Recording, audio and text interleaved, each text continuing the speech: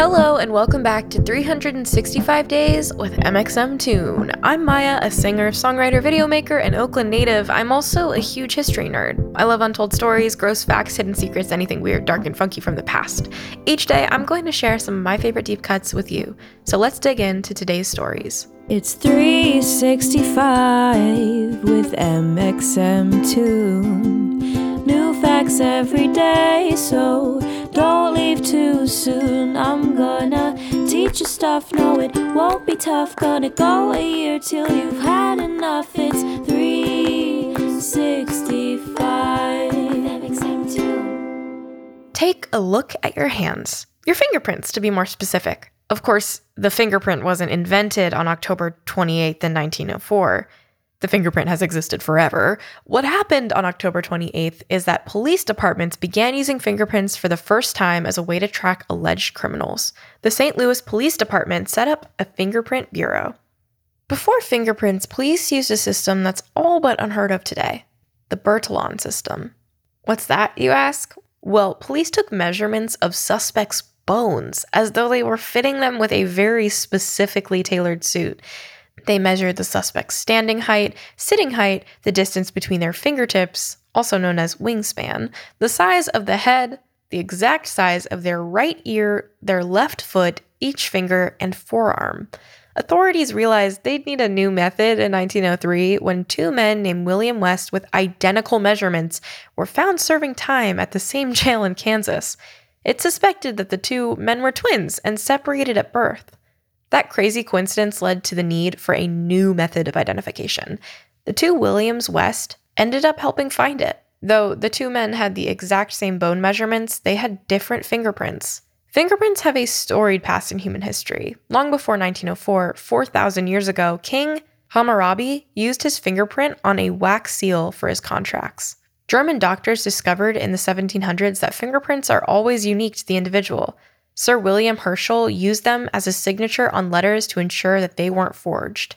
Ornithologist and wood engraver Thomas Bewick carved finger marks as his signature in some of his engravings.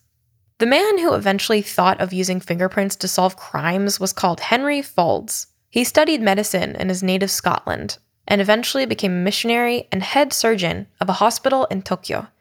While working in Japan, he started expanding his work into archaeology and going on digs. There he noticed fingerprints on the ancient pottery he discovered. He wrote to Charles Darwin, and they began discussing the possibilities of fingerprints. In 1880, Faulds published an article in Nature magazine suggesting how fingerprints could be used to catch criminals. Herschel wrote a letter in response telling of his own fingerprint methods for signing letters. In 1886, Faulds proposed the method to Scotland Yard. Scotland Yard is the name of the headquarters of the London Police, which encompasses 32 boroughs. Faulds and Herschel spent many years in heated debate over who discovered the uniqueness of the fingerprint. But let's get back to St. Louis. The World's Fair took place there in 1904, and a British detective named John Kenneth Ferrier, who had learned of the fingerprinting methods while working at Scotland, showcased the method as a contribution to the World's Fair. He was one of 3 booths showcasing possible methods of identification. After the fair, he ended up staying in the States to teach fingerprinting to police departments and budding forensic experts.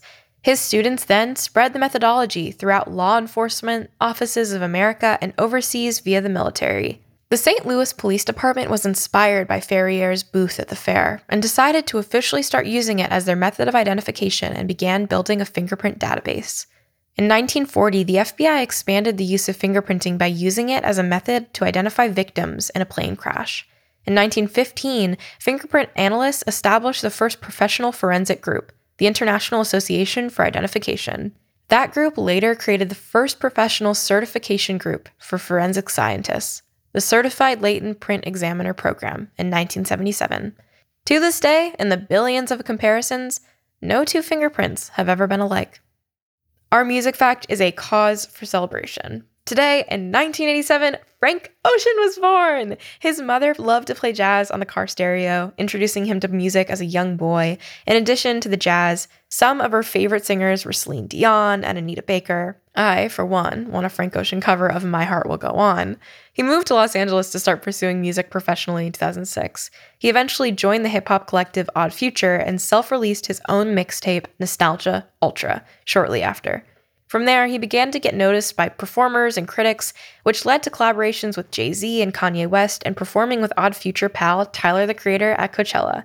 His studio debut, Channel Orange, came out in 2012 and came out at number 2 on the Billboard charts and was certified gold by the Recording Industry Association of America. Around the same time that Channel Orange debuted, Ocean posted a letter on his Tumblr, sharing with his fans his inspiration for the album, his first love affair with another man, and coming out as queer. Ocean's note was emotional, poignant, and open, just like his lyrics. It was an incredibly groundbreaking moment. The hip-hop community was notoriously homophobic, and Ocean took a huge risk making such a public and open overture. Both Nostalgia Ultra and Channel Orange were met with near-universal acclaim. Channel Orange won the 2013 Grammy Award for Best Urban Contemporary Album, and the Jay-Z/Kanye West song No Church in the Wild, for which Ocean sang the vocals, won Best Rap or Sung Collaboration. 4 years later, Ocean followed up with his self-produced album Blonde on his own label, Boys Don't Cry. It debuted at number 1. It was described in reviews as a beguiling, meandering sprawl that rewards total immersion, a fully conceptualized, curated personal vision, a marvel of digital age psychedelic pop, and many other compliments.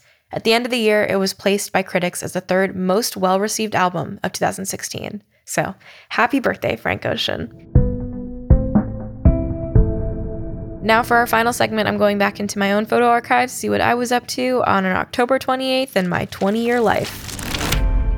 I can tell you right now it won't be nearly as exciting as anything Frank Ocean has gotten up to in his life, I'm sure.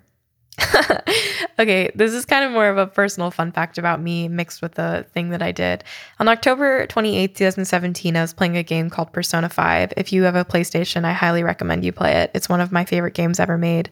It's a JRPG, and I took a photo of one of the quotes from when I was playing, and it's from a character named Takemi, and she says she's a doctor, and she's like talking about the main character that you're playing as, and she says, "Your data has been extremely helpful due to your generic body type and bland health history." And I just thought it was funny. Like, the writing in this game is so good if you ever get the chance to play it, and it is kind of true. The main character is like, he's like, I don't even know. I mean, he's a default character is what he feels like. But that's all for today's episode. Thanks for going back in time with me, and remember to subscribe wherever you listen to podcasts. Come back tomorrow for more stories from yesteryear. It's 365 with MXM2. New facts every day, so don't leave too soon. I'm gonna teach you stuff, no it won't be tough. Gonna go a year till you've had enough. It's